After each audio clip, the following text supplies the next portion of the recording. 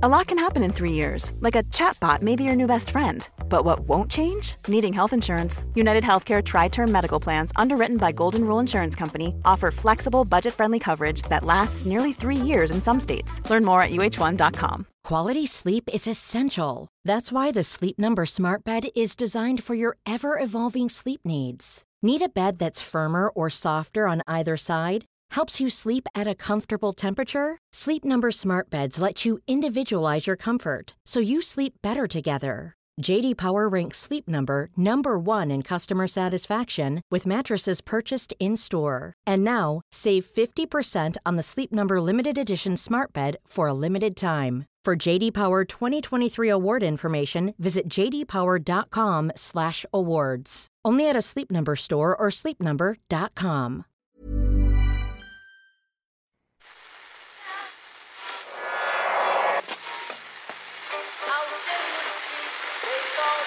What is that? That's the second time it's gone off. They never go home, those boys.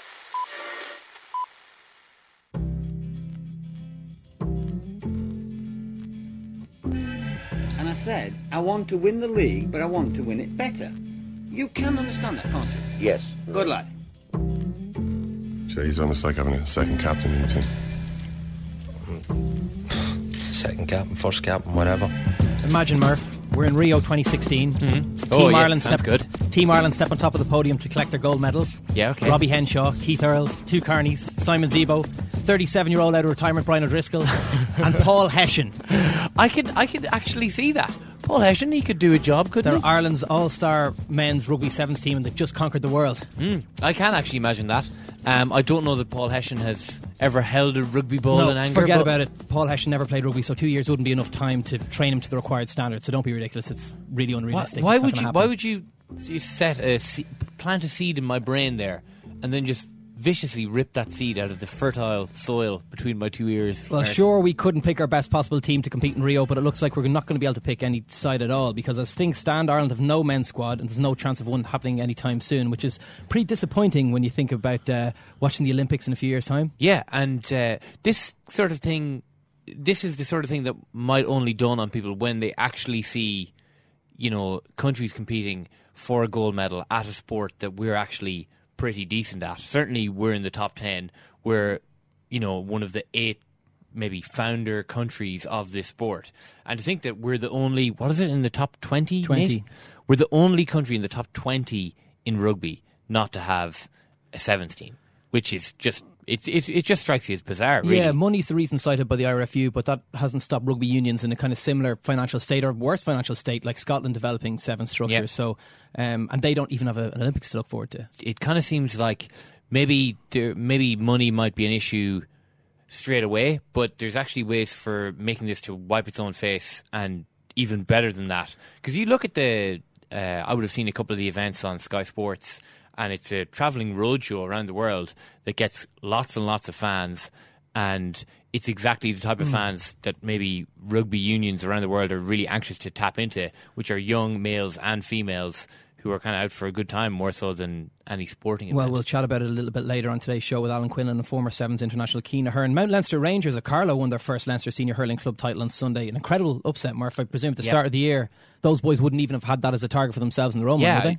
they? They were going for 3 in a row in Carlow this year, and maybe they were drawn against the Westmeath champions, I think, in the first round this year, and maybe that would have been the sum of their ambitions, to win a game in the Leinster Club Championship. Now, as it happens, they've gone on to beat Ballyboden St Enda's, who had 6 players who had featured in the Leinster senior final win for Dublin over Galway this year.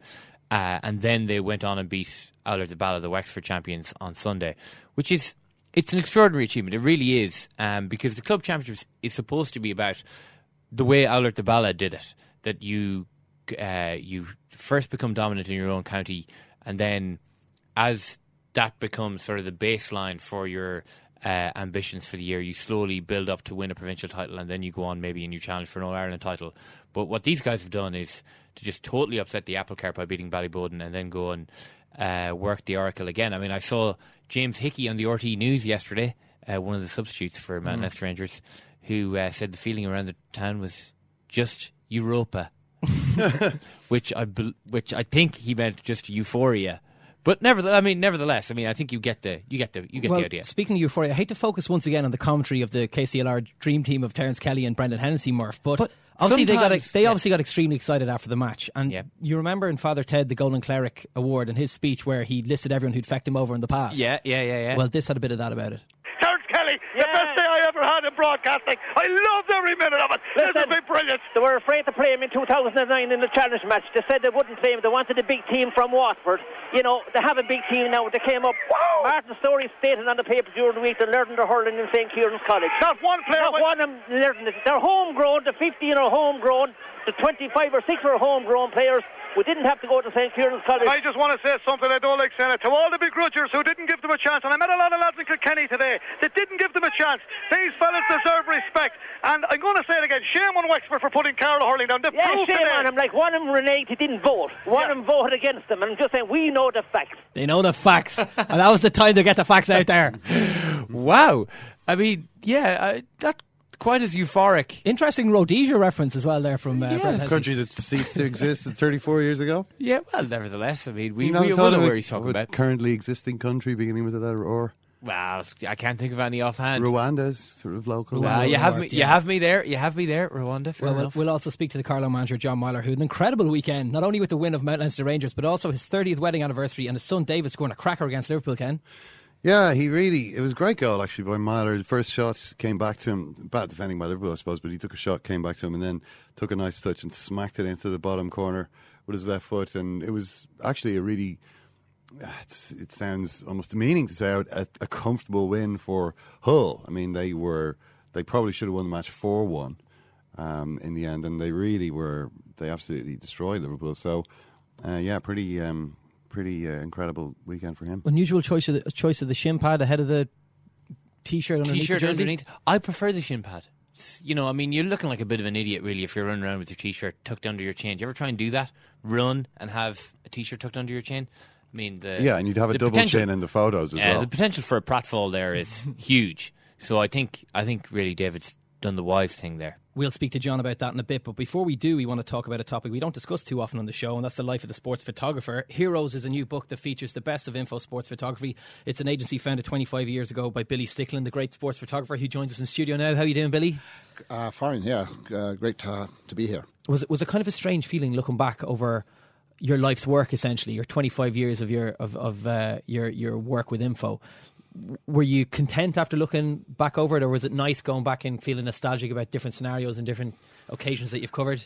Yeah, it was kind of interesting because it was looking back over 25 years. It's a long time. It's kind of a bit depressing in a way that I've been at it that long. But it was good to look back and to remember some of the moments that had happened, to see how everything had changed over the 25 years, how the sort of technology, how sport is viewed, the whole thing. It's really it's been a bit of a journey. I worked in it for about 4 months now, and it was a bit of a relief. I think it's probably like giving birth to a child or something. So anyway, it's out there now. So yeah, I was delighted. So was the process difficult, just choosing the shots themselves? What ones kind of stood out most for you? Well, what we tried to do was to try and get a balance in the book.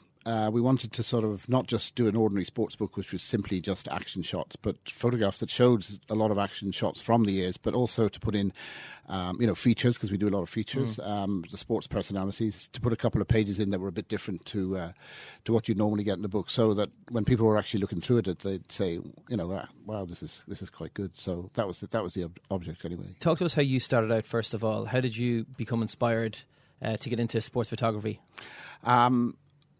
Love sports, love photography, failed sports person, probably much the same route as anyone's involved in sport, like sports journalists probably take much the same route. Yeah. So what was your own failure in sports? Well, I loved rugby, but I was completely useless at it. Wanted to play rugby for Ireland, but was having difficulty getting on my school second team, so I realised the dream was over.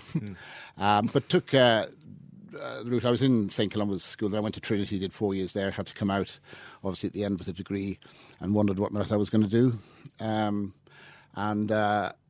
decided to be a teacher, which sounds ridiculous now because I would have been an appalling teacher, but about 2 weeks before I was due to start teaching, I met a friend of mine who was a a friend of a guy was assistant for an advertising photographer called Dave Campbell. He was looking for a new assistant.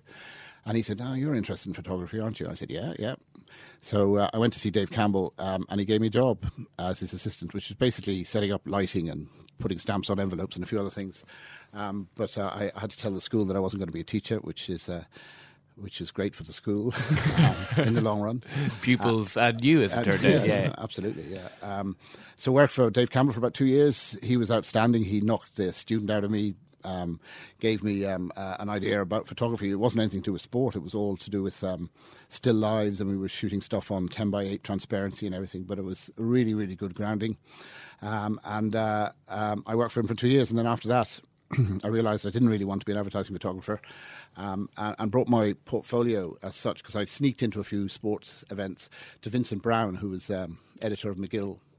And he's the man who really actually got me started in sports photography. So he commissioned me to do some stuff. There was a Northern Ireland were playing Israel to qualify for the World Cup in 1982, and the match was up in Windsor Park, and he needed a photographer, and his normal photographer was worried about going up there because of the troubles that were up there. So he rang me, and I said, "Yeah, gee, no problem." So up I went, and that was the start of it. And he went from McGill then on to the Sunday Tribune.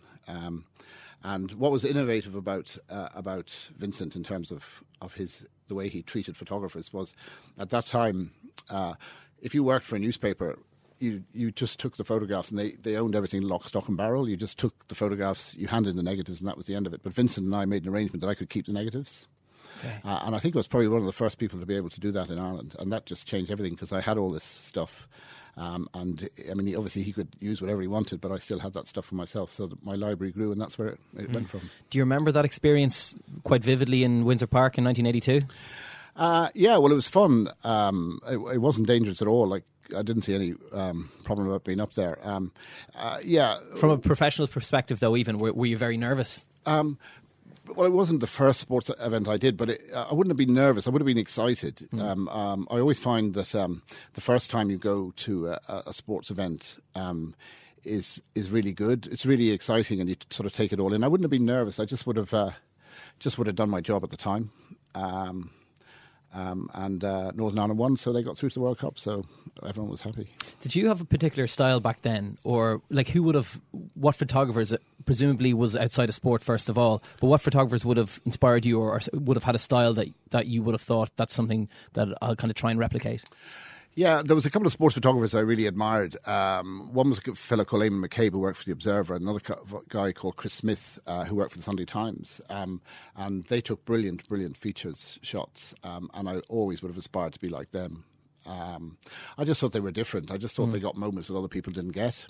Outside sport, there was a few people that really inspired me. On an international level, somebody like Sebastian Salgado, who just managed to take photographs of people, just got moments that other people didn't get. And I had a huge admiration for his photographs. A local photographer, interesting, was a guy called Tony O'Shea, who was, if he'd been in any other country, he actually would have been world class. But there wasn't the outlets for his work. But he did social documentary stuff in Ireland. And I just loved his timing on photographs, so I was a great admirer of him.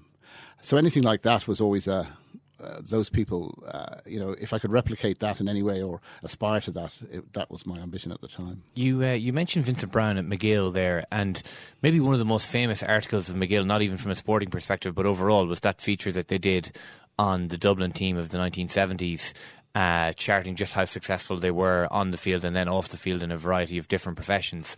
And you captured Kevin Heffernan in the dressing room for that really, really iconic photograph, the iconic photograph of Heffernan and maybe by extension his team, of the jerseys being hung in the background. I think a lot of our listeners will no doubt have seen it before. And that was kind of around the time you were starting Info, was it, or just before you were starting Info? Yeah, it was around about the time. So that was probably a big. That photograph in itself was kind of a bit of a turning point for you, was it? Yeah, it was good to get it. I mean, there was a great atmosphere in the Sunday Tribune. They were really interested in good photographs. It was led by Vincent, but everybody in the Tribune, they were trying to replicate what the Observer or the Sunday Times would have done, certainly in the sports. So there was a great sort of freedom. And David Walsh, who obviously has gone on to bigger and better things now with Lance Armstrong, was a journalist in the Tribune at the time, and he thought it would be a great idea to go back on that great Dublin team He wanted to do the articles, and I joined up with him to do the photographs. So yeah, it was great. So we went around all the ex-players. Kevin Heffernan just brought him back to the changing room in Dublin, the old changing room. Just put the jerseys up, came in, sat down, did what I wanted, and that was it. So just a nice. The photograph worked because it was a changing room and there was a sort of window to the side like there is in a normal changing room, and it just gave a nice sort of look on him. So yeah, no, it was good. Did the sports stars of that time have a different attitude to getting their photograph taken? I don't think the sports stars.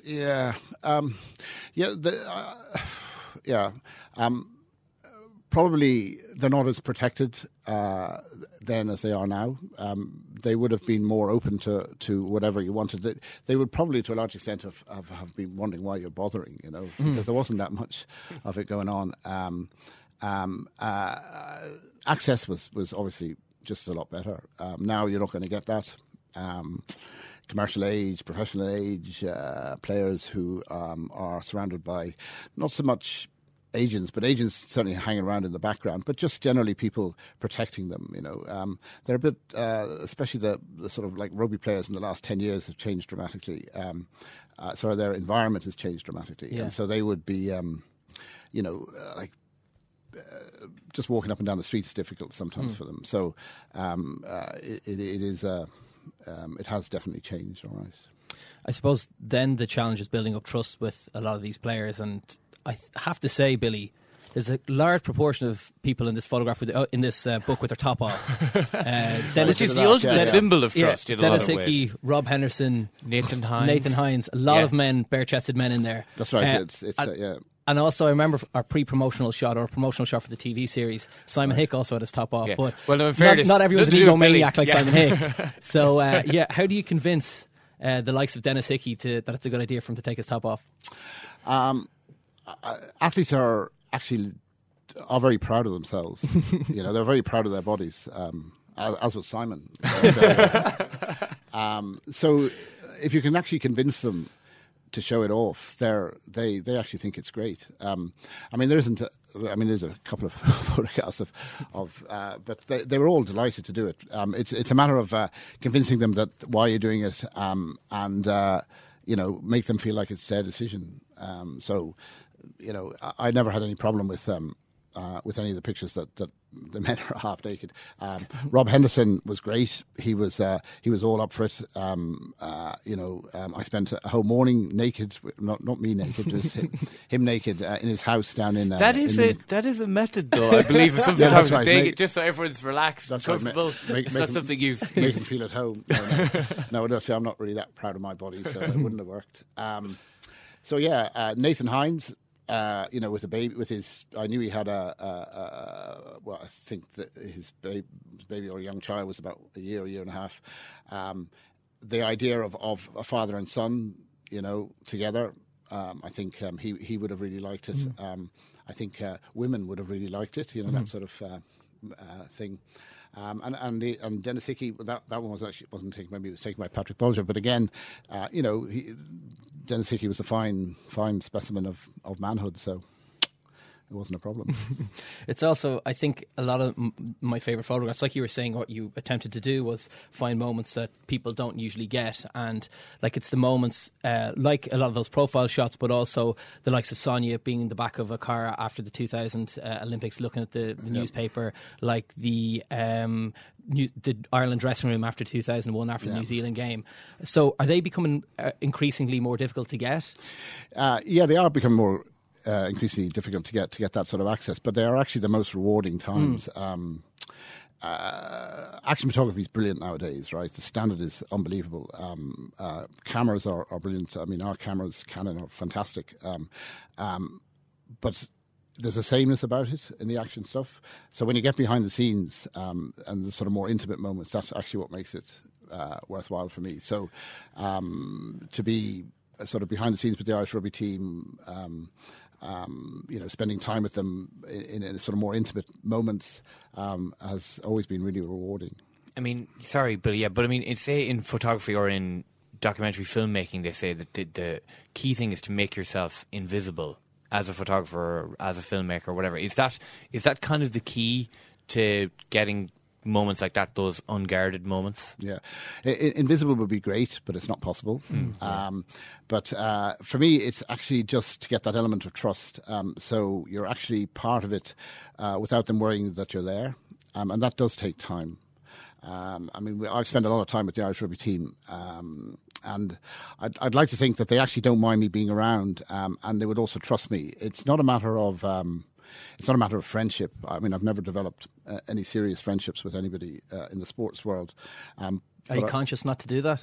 I don't know whether I'm conscious not to do it. I've just never felt the urge, to be honest. I mean, I think I have huge admiration for loads of sports people, but I think sometimes, and I think journalists would agree this, if you become too friendly with a sports person, you're sort of overstepping the line a bit.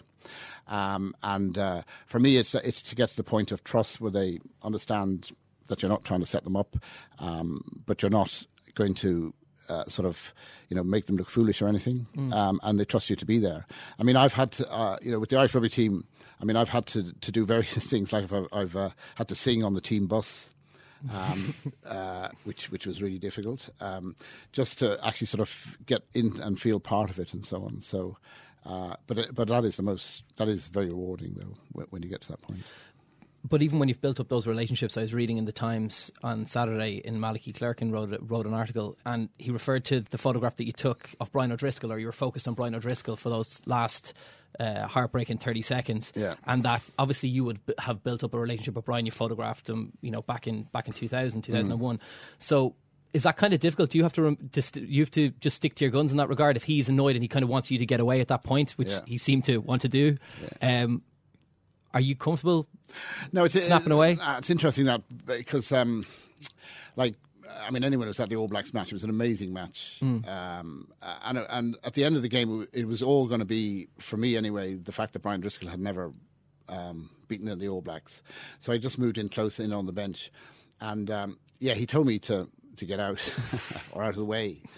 And I just had to make a decision. Like, was I going to stay there? Right now, he was just about to explode with joy if they won. You could see it. You could see it in his body language. He was. If the final whistle had gone, he just would have, it would have been extraordinary photographs. So I thought to myself, split-second decision. No, I'm going to have to stay here. I can't just just go away here. It's just too important. So now. Yeah, that's just the way it goes. I mean, you have to read the situation, and there has been times where I've been in a difficult situation and been told, could you leave? And there's no problem. I would do that. It's a matter of reading the situation. But in that particular one, it was just too vital. And then, of course, they lost and didn't even get my photograph. I read that you saying that nothing beats the buzz of the first major event that you've gone to, the Tour de France you've written about, and also you've spoken about the 86 World Cup and all these sorts of events, and what you felt covering those events for the first time. And I kind of thought sport, I suppose the beauty of sport in a lot of ways is the unpredictability of it, and how you can still get occasions like Brian O'Driscoll and the All Blacks game the last day, and the kind of the drama of that. So do you still get the same enjoyment out of covering these events, or it kind of seems a little bit sad that maybe it's not as much fun as it used to be? It's like the first of anything, like the first pint, your first kiss, your first whatever, you just remember it. And the first time I went to some bigger sports events, it was just exhilarating, to compare it with something like the All Blacks match, it's a different thing, because the All Blacks match was amazing. If that had been my first match, it would be really, really amazing. But it's just a different thing. I mean, I was totally absorbed in the All Blacks match, loved it and everything. But I just remember going to events for the first time and just wondering why and how I was there. I always find with our photographers, when you're sending them off, when they first arrive, and then you send them to their first marking, it might be a sort of a League of Ireland match, and they're just absolutely delighted to be going to a League of Ireland match. And then they move up the scale and go to bigger and bigger things, and then they start taking it a bit for granted. When we send photographers to the Olympics, the first Olympics is always the best for the photographers, because they're just so delighted to be there, so enthusiastic, and they'll just do anything. And then they realise second time what hard work it is. So it's a bit more difficult. But I mean, my memory of some of the first events that I did, like Tour de France in 1985, just being there and just seeing the whole thing was just amazing. Being in Mexico in '86 and at a Brazil-Spain game, and thinking, what am I doing here? So I've said this to a few people, but if you could bottle that and sell it, you'd do really well. Why did the first Tour de France stand out for you so much? I don't know. I think some of it is to do with you see the things on telly and then you go there and it's just completely different. I always love the Tour de France. The Tour de France is a sort of gastronomic journey through France and the French culture, and it's just so French, and the people on the side of the road and so on. And like to be in France in July, and the weather's really good, and the very first day I was there, the guy who was driving the car asked me where I wanted to stop, and I had no idea. He said, "Well, okay, let's stop here." So we stopped in the middle of this sort of thing, and there was nothing came for a long while, and then they have this sort of caravan that comes before it, which gives out free things, and then there's usually a pause of maybe about 5 minutes, and then the peloton comes, and this almost like an animal, the peloton came over the hill, and just went past. And I went past in maybe 15 or 20 seconds, but the sort of click of the bicycles and the sort of power, and then there was Bernard Hinault and there was Stephen Roach and Sean Kelly, and I was just amazed. So now I actually went on about 9 Tour de France in the end, but that first day stands out as an absolute memory for me. Is there any one photograph in here of your own that you're most proud of? I'm proud of most of them, to be honest. There's a few where we've taken a bit of care to get somebody to do something. In other words, we're start off with a fairly ordinary situation and we turn it into something different. That for me is the most satisfaction. The action shot's great.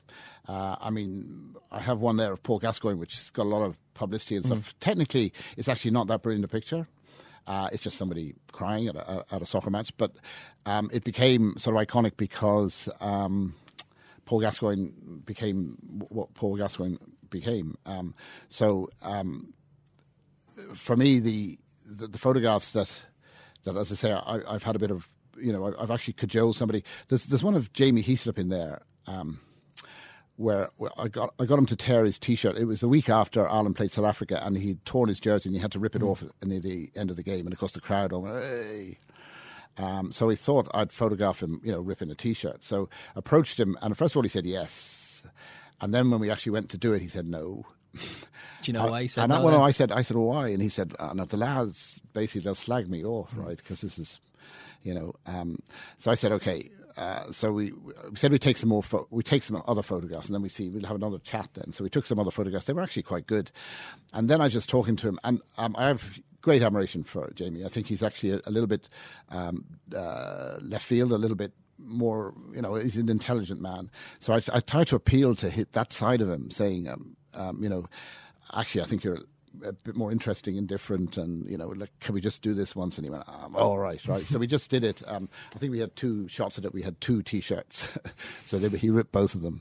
I appeared in the paper, and of course, then the lads really slagged him off. So you really screwed him over there. Yeah. But again, like he would have sort of said, oh no, the lads. But actually, I think secretly, he liked it. So. Yeah, brilliant. Listen, the book's called Heroes. It's perfect Christmas present, Murphy. Some would say. Listen, there's no point in over-egging it, but the truth is the truth, Mark, and that's a pretty good Christmas present right there. So yeah, gets our thumbs up anyway. Billy Stickland, thanks a million for coming into us. Great, thanks a lot. Shane Kern with the kick out. The 42-year-old goalkeeper. Curling it out from goal. Here he comes. He's 30. He's 40. He's 50 yards out from goal. What a day for us coming. All the mother niggas lame and you know it now. When the real nigga hold you down, you supposed to drown. Bam. 1944 is the last time a senior try to come out of here. And it won't be the last one. Bam. What a day for us coming. Leave a pretty girl sad. We're going to tell you how to get your hands on some free copies of Heroes a little later in the show. Murph, what are your standout photographs? Yeah, well, there are 2 photographs kind of facing each other that I really, really like. They're both black and white. One is of a very old, gnarled-looking hurler's hand holding a sliotar from, I think, 2000 or something like that. And then facing that on the opposite side is a black and white photograph from the Donegal All-Ireland celebrations in 1992. Yeah, it's brilliant. And it's in a real old-style country bar. And there's a man at the bar, but you can't actually see his head because his head is stuck entirely in the Sam Maguire, drinking deep from the great chalice. We were actually talking about this last week. Now, I presume it wasn't filled with whiskey, as our German friends were suggesting, but more sort of the punch, sort of a little mix and gather of everything. Yeah, they're great photos. They kind of look almost like they're from Viking times, which obviously is implausible, but that's just how they look. The book is brilliant, I must say. It's really, really good. It's good hearing some stories behind the photographs as well. Billy also told a story of the photograph in 2001 of Brian O'Driscoll kind of walking on water, stepping on water, and how there was basically a really short period of time that he could take that photograph while the tide was at the right level. So he basically stacked up a few books just under the water and got Brian O'Driscoll to stand on it. And then once the photograph had been taken, he had to put Brian O'Driscoll on his shoulders and carry him ashore. Couldn't Brian have just taken his shoes off and rolled his trousers up? I mean, but like carry me. Yeah.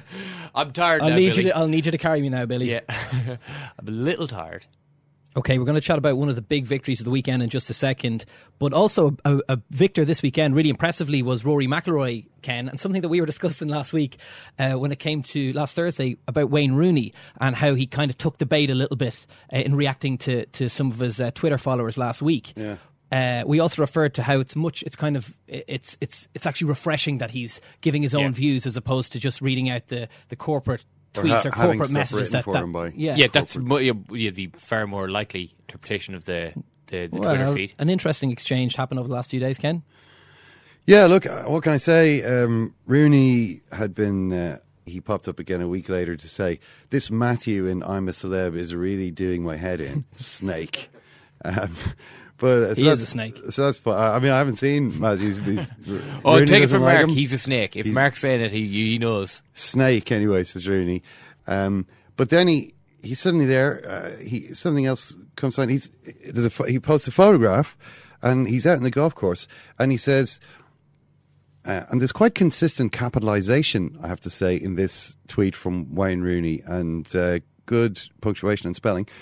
He says, I would take my Ordem ball and at Nike Football Hypervenoms over a driver any day, comma, hey, McIlroy Rory. To which Rory McIlroy responds by saying, not a chance at Wayne Rooney. I'll take my clubs any day. And then a photograph of him hitting footballs with a golf club. I'd just like to say that from the point of view of marketing, that Wayne Rooney's tweet about he would take his Ordem ball and Hypervenoms, obviously these are both Nike-sponsored athletes, and I'm pretty sure a Nike press officer has written this tweet from Wayne Rooney just by virtue of the fact that there's a comma in the tweet, and he doesn't use commas in normal circumstances. But that this tweet by him got 433 retweets. 433 people thought this was interesting enough, this marketing message from Rooney involving McIlroy, to retweet. But the one about, what's his name, Matthew from I'm a Celeb being a snake, got nearly 6,000. So I think people are willing to put up with it, though. Just by virtue of the fact that he'll every so often he'll just call someone he's watching on TV a snake. And people find that much more interesting than Nike, won't say the brand name, football. Carlo manager John Meyler joins us on the line now, I'm delighted to say. And John, it was an unbelievable weekend for you personally. Mount Leinster Rangers won the Leinster title. Your son David scored a cracker of a goal against Liverpool, his first Premiership goal. And it was also your 30th wedding anniversary. So first questions first, in what order would you put those three? Well, I think the achievement of Mount Leinster Rangers on Sunday beating Oulart, the first Carlow team to win a Leinster Senior Club Championship after winning the All-Ireland Intermediate 2 years ago, is a huge achievement for Carlow hurling and for the work that Mount Leinster have put in. And my own family it's very important for our family that David played well on Sunday, which is far more important than how he got the 3 points, and the fact he scored is a bonus as well. So the wedding anniversary comes in a distant third. Then is that what you're saying, John? Well, myself and my wife are together. We're married 30 years. We met in college here in UCC, and we're going strong. And we have a very close-knit family. My daughter is teaching down in Wexford, and we all support each other with whatever we're doing. But sport is priority in our house. Good man. It was a really lovely celebration when David took off his shin pad to reveal your names. Did you know that he was going to do that? Yeah, like he has his. I'm his father and I end up on his shin pad, but you know, he puts his mother Stella and his daughter's name on his boots, and he's very supportive of both my wife and my daughter, and he's very good to them on and off the field in terms of looking after them, and he's a good guy. And then I end up on his shin pad. It's probably not where you'd want to end up, but look, sure, that's what he does, and he gets all those things, and the manufacturers are obviously delighted with that, you know. Tell us a little bit about the chronology of what happened on Sunday, because I was actually flicking back and forth between the two games myself from the comfort of my couch. So I know that the David's goal and the Mount Leinster Rangers game, they finished pretty much at around the same time. So you probably... Yeah. All my buddies here in Cork that I go to matches with over the summer, they were constantly texting me, and during the Hull, I was in Hull in the KC Stadium, and they texted in. It was 5-3 to Oulart at half time, you know, a lot of wides, a lot of frees. Dennis Murphy was outstanding, so I knew that. Second half then it was touch and go, and then it was Mount Leinster were up a point, they were up 2 points, then they were up 3 points, and then text came through, MLR had won, and then Davy pops in an old goal, sir. You know what I mean? So it was mighty. It was a mighty afternoon, really. You know. And as Carlow manager, obviously, this is a huge boost to you to have guys like this. Well, I mean, maybe they won't be around for the first couple of games of the league, maybe, but it's a huge boost to the game in the county. Well, it's a huge boost for Carlow hurling, but I think what it says an awful lot about Mount Leinster Rangers. They were, you know, Carlow senior champions about 8 times in the last 10 or 12 years.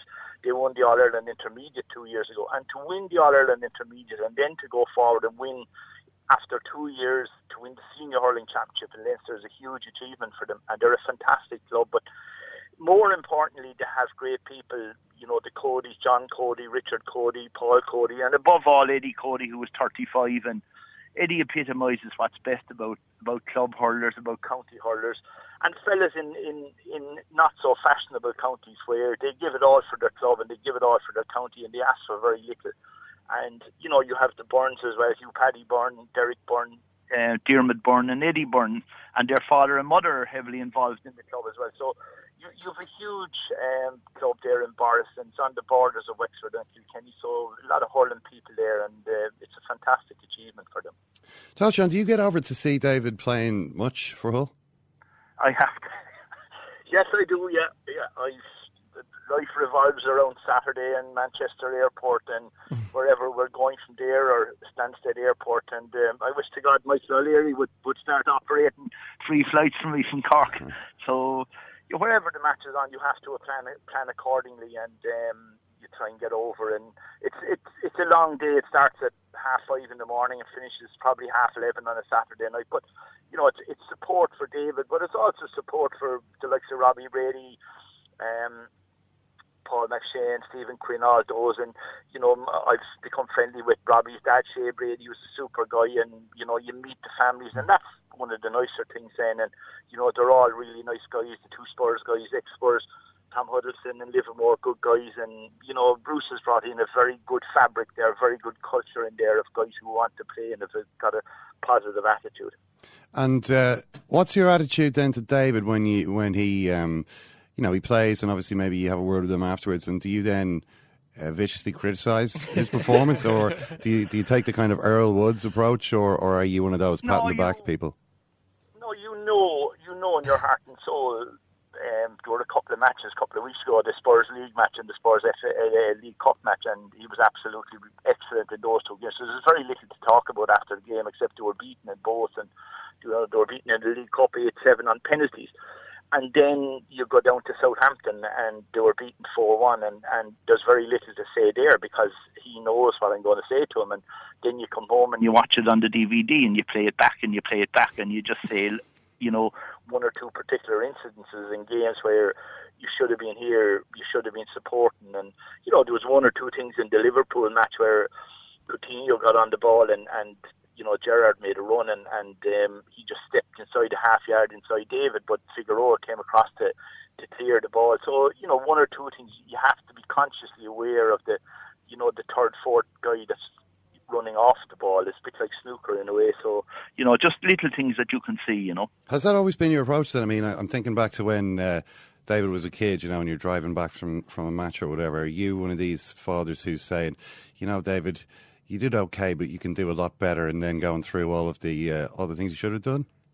Yeah, but in any game that you any game that you look on with your own child, you can only pick out 1 or 2 points. So you pick out the really good, positive things, and that's in any sport, even with teams that I'm involved in.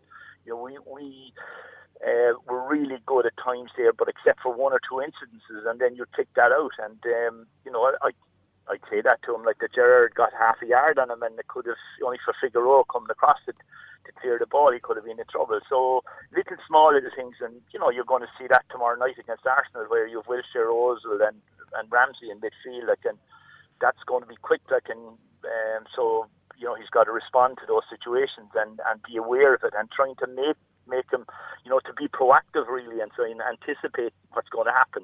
That's interesting now, John. I remember reading in Johnny Giles's book, his dad was obviously a big football man and would talk to him a lot about the game and so on. But as time went on and Giles became more and more experienced, he found he disagreed with more and more of what his dad said, until eventually I think he snapped one day when his dad was talking about what a great player Glenn Hoddle was. And I think Giles turned around and told him to shut up, and basically, you don't know anything about the game. Has that moment come with David Jebb, where he's turned around and said... And it hasn't, and if it comes... He'll be in trouble. I always say to him, I said, Dave, look, if I'm boring the pants off you, I'm annoying you, just let me know, and we'll call it a day. And he said, no, that won't happen. Yeah, but you have to be totally honest, and he knows I'm honest, if anything, and I tell the truth, and that's it. And when he plays well, you don't have to tell him after the Liverpool match on Sunday, that was good. And my own father, Lord of mercy, he would have treated me the same way. He was never one to give out plaudits and whatever, but he would have told me in 2 seconds, I wonder, John, actually, when it kind of became obvious that he was going to go down the soccer road, did you have any regrets over that? No, I had no regrets, but what I did say to him was that he was in school in Bruce College here in Cork, and they rang me one morning and they said, David didn't come in this morning, and I said, no, he left for school, and actually he came home at 4, and I said, you went in school?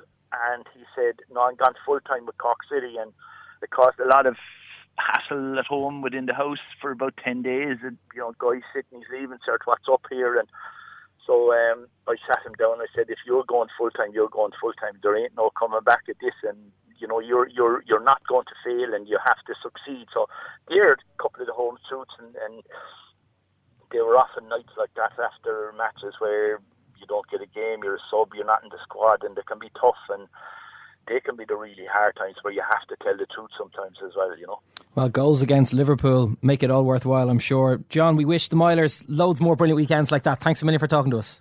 Thanks a million. It's not exactly Abe Simpson territory, but it seems John isn't too shy in telling David exactly what he thinks of his performances, is he? Well, I mean, you either, placate the child, or you ask the child to get better, and you provide the child with detailed analysis. Yeah, with the circumstances around which he can continuously pursue excellence. I think that's what John Meyler is doing here. No, nothing worse than that. And most people who do become successful professional sportsmen will always, if their parent was so minded, will always credit the parent with having helped them along the road. But of course, there is a selection bias there. You only tend to hear from the people who did become successful. You don't hear about the infinitely larger number of people who didn't become successful and whose relationships with their parents may have been poisoned at a pretty early age by the parents' excessive pushiness in the Department of Sports. I mean, I suppose there's all those kind of untold stories. For every David Meyler out there, there's probably 1,000 embittered people walking around outside who still kind of feel surges of anger towards their father when they think back to their youthful experiences playing football. Coming up at 6 p.m. tonight. Yeah, they have asked for that, really. Well, you can laugh. It was the World Cup. I'm a little bit of an idealist, but having said that, I want to be like me. You don't know what you're talking about. What did you know? I managed to stay alive for 6 years. I'm going to leave it there. I'd say it to you, face, not say it to you now. Come down Swansfield and we'll see them, won't we? What you doing down here, you shawny man? Well, we've been talking a lot about the Meylers, but we haven't really discussed the club that they're playing for, which is Hull City at the moment. Very antiquated sounding. Hull City. Great relationship between all the parents here, though, it seems. Oh, the parents. Yeah. Oh, the parents get on really well. The players, a great bunch of lads, but the owner, it's higher fans. up. Yeah. So the owner said the fans could die whenever they like, die whenever you want, because their fan group is called City Till We Die, and he's essentially encouraging them to die, or at least to get off the premises. Because they don't want their club to be called the Hull Tigers. No. They're really against that. They're really against that. Kind of against see that. where they're coming from. Well, we're gonna talk to one of them later on just to see why it is. Is it really that big a deal? I mean, I'm not sure. We can see the same thing happening with Cardiff in the Premier League, where they changed from blue to red, and at the instigation again of a wealthy foreign owner who just thought blue was crap. Just didn't like blue. Red is much better. Red is a colour that I can market more successfully around the world. Same with Hull Tigers. We're also going to talk a little bit about Villas-Boas, who's going to Fulham tomorrow with Tottenham to play against, it's him against René Moulenstein, the new Fulham manager. He's just taken over, so pretty interesting game there. We might also get a chance to talk about the man who's doing more to undermine David Moyes' first 4 months in charge of Manchester United than anyone else, hopefully. Roberto Martinez, whose Everton team are about twice as good as David Moyes' best ever Everton team. Yeah, it's getting a little embarrassing, isn't it? It is a little bit, but you know, it's all good for him. I mean, David Moyes never had a player like Lukaku. I think is a big difference, but yeah, we'll talk a bit about that. Okay, we mentioned at the start of the show that as things stand, Ireland are almost certainly not going to be sending a men's sevens team to compete in Rio in 2016. Our women's team made their debut, their Dubai Sevens debut last weekend, and received funding from the IRFU and the Sports Council to do so. And their Olympic qualification campaign is thankfully it's already begun. But to us, it seems a little strange that in a variation of one of the sports that we're best at in this country, we decide not to allow a men's team to take part at all. So to talk about this, we've got Keane Ahern, a former Ireland Sevens international and current Lansdowne player who's been campaigning for a long time to get an Irish Sevens team back in action. He's in the studio. How you doing, Keane? Well, how's it going? And Alan Quillan also joins us. Alan, if we can start with you, you were over at your first Hong Kong Sevens last year, I think, and seemed pretty blown away by the whole spectacle. What made you think that it was something we need to get involved in? Well, I think I was in Hong Kong. It was just phenomenal. The party, the atmosphere, the whole brand of sevens. I think rugby is growing all the time in Ireland, in the Northern Hemisphere. We're probably 16 or 17 years into professional rugby throughout the world. So I think sevens is something that it's attractive to watch. You can work on all the different skills. It'd be great for young players coming through, and it's something that is marketed in the right. If it's marketed in the right way, it can be a success. It can attract people who are not people who just go can go there for the day and enjoy the fun, the atmosphere around it, and there's not as many rules and regulations in the sevens. So it's something that can be a global brand. Sevens rugby. I saw that firsthand in Hong Kong. The whole party, the whole atmosphere, the whole setup around it, and the whole roadshow really travelling around the world. It's been a huge success, and it is a shame that Ireland are not involved in that. Obviously, there's factors that maybe stop Ireland having a sevens team, but it's just a shame from a rugby point of view and from seeing it firsthand, and that it's disappointing because we have a lot of young players coming through, and I think it would certainly help them, develop them. You can talk about the factors if you want, why it isn't happening. Numbers, playing numbers, funding.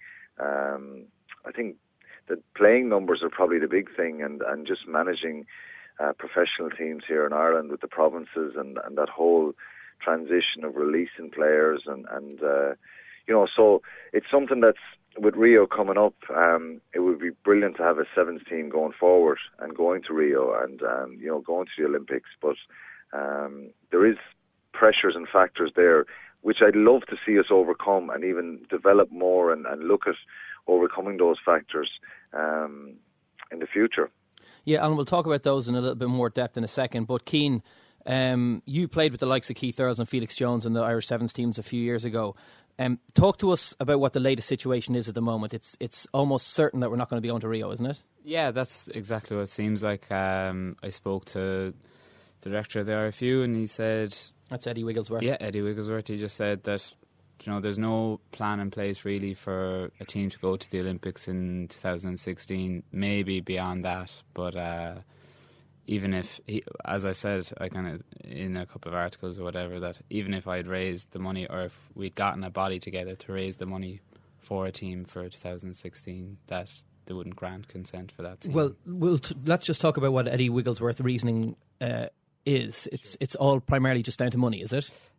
He said money. He mentioned WADA and insurance as well. And the other impression I got as well in a recent article as well in the paper was that we don't have the standard of player as well, that we don't have the depth of player in Ireland to be able to not embarrass ourselves on an international level. I think that seems completely unbelievable when you look at our world ranking at 15s now, and you can tell us that 7s is different to 15s and all the rest, but there is a culture of rugby in this country far greater than in any other country in the world, bar 7 other countries. So to say that we don't have the depth to put together a 7s team seems totally bizarre to me, really. You sure, even look at the top 30 rugby playing nations in the world. We're the only country without males development 7s structure. So, Alan, what system would you ideally like to see put in place? Are you talking about selecting a full-time team that will compete throughout a 7th season? Are you talking about using some of the academies players, some club players, university players?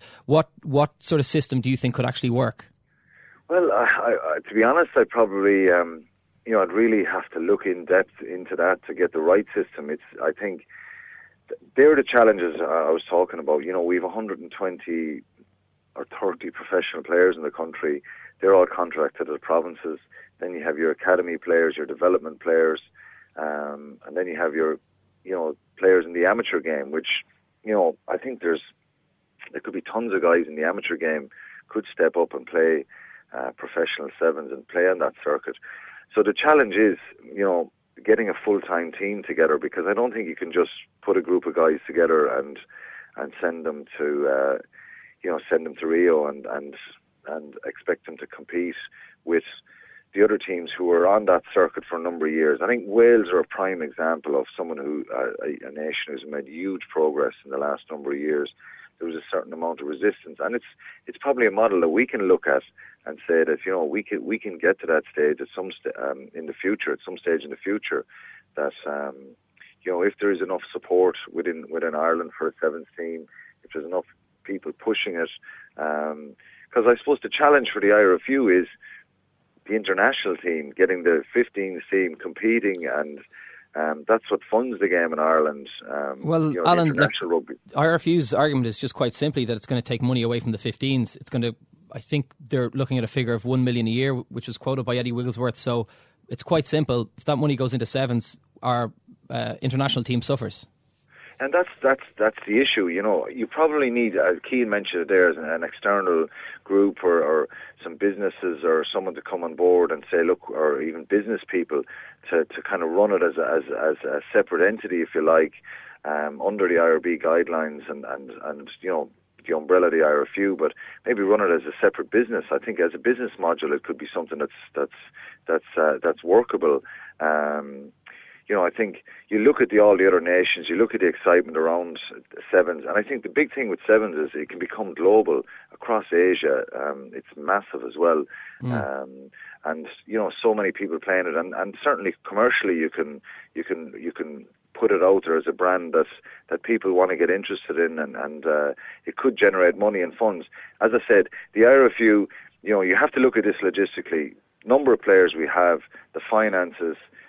Will it affect the other game? You have the logistics then at the provinces. If you have academy guys, development guys, or even guys, down at that level, their boss then is still the provincial coach, and if he wants guys playing club matches or staying to 15, or you have an awful lot of logistics and a lot of communication breakdowns and stuff like that along the way with it. So it's something I'd love to see, but there's certainly a lot of work and there'll be a lot of planning to put in place. Yeah, it does seem strange, like you said, Keane, of the top 20 nations in the world in rugby, we're the only one that doesn't have a sevens team. Alan mentioned the Wales structure and actually the Scotland structure as well. It seems a lot of funding comes from their own individual sports councils.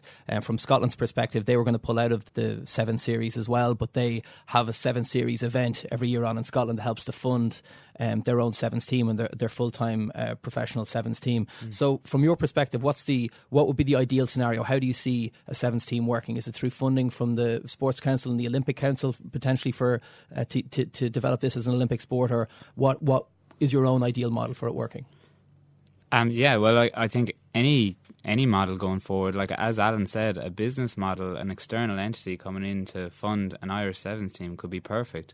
It would take the financial strain off the RFUs back, and a team could operate based on sponsors, external funding, and even whatever interest the Sports Council and the Olympic Council have of putting anything towards it as well. But why not look at every means possible rather than just kind of shutting it down from the start? Is that in ways the most frustrating thing, that instead of looking at ways to make it work, maybe you're hitting it appears that there's not really the will there as opposed to not really the means? Absolutely. You go in with like 5 or 6 different ideas for ways that you can kind of work around it and get a squad together.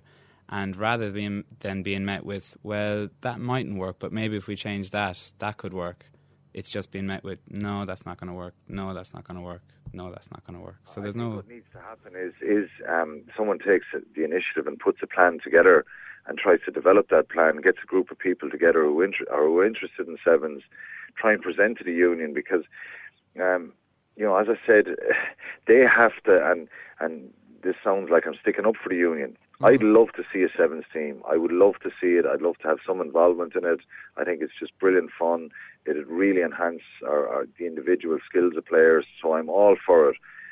The IRFU, I think they need someone to sit down, present a plan, a process, potential sponsors, and I think they would get behind it then. The logistics of it, again, is the player, releasing the players, all that stuff. But you could take a model where you start it very small, where you take 30, 40 players and you put them on a program, even a part-time program, but they all work or in a college, whatever they do, and try and develop them into better players and slowly introduce them into that 7 system. And, I think that's what needs to happen, is someone needs to take the initiative here and have a plan in place, present the business model. And, I had even guys in last year after I spoke about the sevens and, being pro sevens. I think I had 1 or 2 businessmen, wanted to sit down and talk about it. We had some chats about it, and it kind of fizzled out a little bit, that they were interested, and they're still interested in doing something. So I think there is people out there who are pro the sevens. It's very attractive to watch, and it could be, it could bring a new dimension or new excitement to rugby in Ireland. Yeah, and when you talk about that model, I've actually been approached by a number of businessmen as well since a couple of articles have gone out, and we are looking at coming up with that kind of a business structure of getting a squad together. So an initial kind of way of looking at it, when you're talking about that 30, 40 squad of players, we're thinking of approaching universities and looking at the sports scholarship structure in universities, and maybe the possibility of honing Olympic athletes through the university structure, then taking maybe players from clubs who aren't committed to any kind of provincial contracts, and then letting the RFU use the Sevens platform as well for whatever group of players they feel might need a bit of experience, perhaps in like big stadiums or competitive atmospheres, that kind of thing, and they can put in whatever academy or development players they want in that as well. What are your thoughts on a model like that, Alan? Yeah, it's something that could definitely work. I think having the universities on board and the scholarships is a very, very good idea. There's so many athletes and guys who mightn't even be playing rugby at the moment, that suddenly they might be good at athletics or good at something, other sports, and they might want to get involved, and suddenly you could find new players, you could find new athletes, if you like, and certainly, having the universities involved would be very, very important, I think, and very, it gives you that structure that you have the facilities to train, and I think it's something that could work, yeah, for sure. But I think, as I said, it needs to be put together, it needs to be put down. It's like any business, and it is a business because, at the end of the day, we love our sport, but professional 15s in Ireland, it's a business. The provinces, they're all under pressure financially. They got to pay all the, get revenues in, sponsorship numbers, bums on seats, and all that stuff. So it's all a business. So you got to put this down as a business module and try and present it in that way, and hopefully develop it. I think it's a shame it's too late for Rio now, but it'd be great to see some sort of even an internal circuit in Ireland here to start off with, where you kind of even if you got the universities playing a sevens league or something like that, or competitions, just to develop it that way, it would be brilliant. What about, as the IRFU say, if we're to put a team forward now or even in the next few years, we get absolutely destroyed on the international stage? Yeah, so like if that happens, it happens, but that's all part of the experience, and that's part of developing players. Like if you look at the results we had 4 years ago or 2008, where we weren't necessarily beating every top class team. The last World Cup, we actually ended up beating Australia in it and losing to Zimbabwe. So you can see us losing games but winning games as well, and the players that played in that World Cup have now gone on to play for Ireland in the meantime. So losing on a world stage hasn't stopped them from becoming top class international athletes since, and it's probably contributed, if anything else. Have you lost all hope for Rio then? No, that's why I'm here, I guess, today, is that there's still 2.5 years to go before Rio, and if Ireland are to qualify, there's a European Championship in, I think, 2015, the summer of that Ireland need to enter, and they need to get a team together, I guess, in the next 1.5 years in order to be able to compete at that. Last time Ireland competed in the European Championships, they came top 4. So I don't see that there's any reason, if we get a group of players, like Alan said, of 30 or 40 players together now and start training them in, I don't see there's any reason why not to enter it and actually give it a real go, because even as you can see from last weekend, when given the underdog status, Irish rugby players are actually show themselves to be quite good and capable of meeting that challenge. So yeah, we better start moving on it quickly though, I think. Cian, thanks a million. Alan Quillen, thanks so much for talking to us. My pleasure. Well, sure, that's the question that's going to be answered tonight. So now, come here tonight into Wexford Park, and they just must produce the goods tonight. Their team is better set up tonight. But the bottom line is, Michael, they have to do tonight. Second Captains Football, available on irishtimes.com, Second Captains, and iTunes from 6 p.m. tonight. Tonight.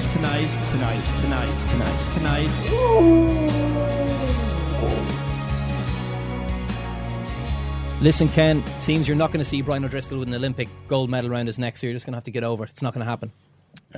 Well, I suppose we have to accept the things we can't change. Has he specifically said he's definitely retired from all Olympic sports, though? I think there's his... Please stop asking me whether I'm going to retire. I'm retiring next season. I think there's a lot of wiggle room there. I think that there's a significant amount of wiggle room there. So, let's just focus on that. See how that goes for a year.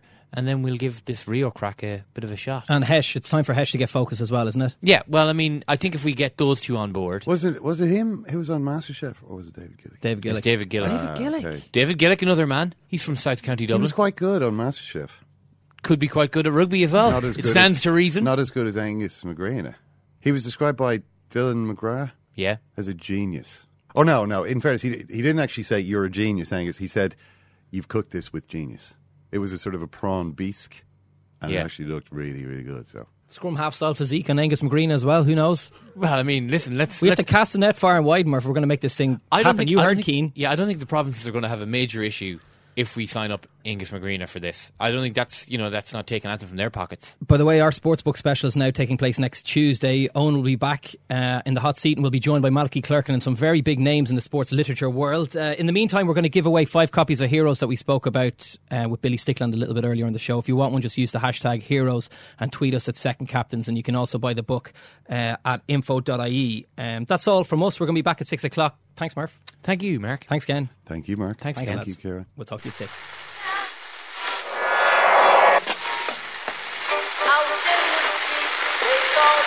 What is that? That's the second time it's gone off. They never go home, those boys.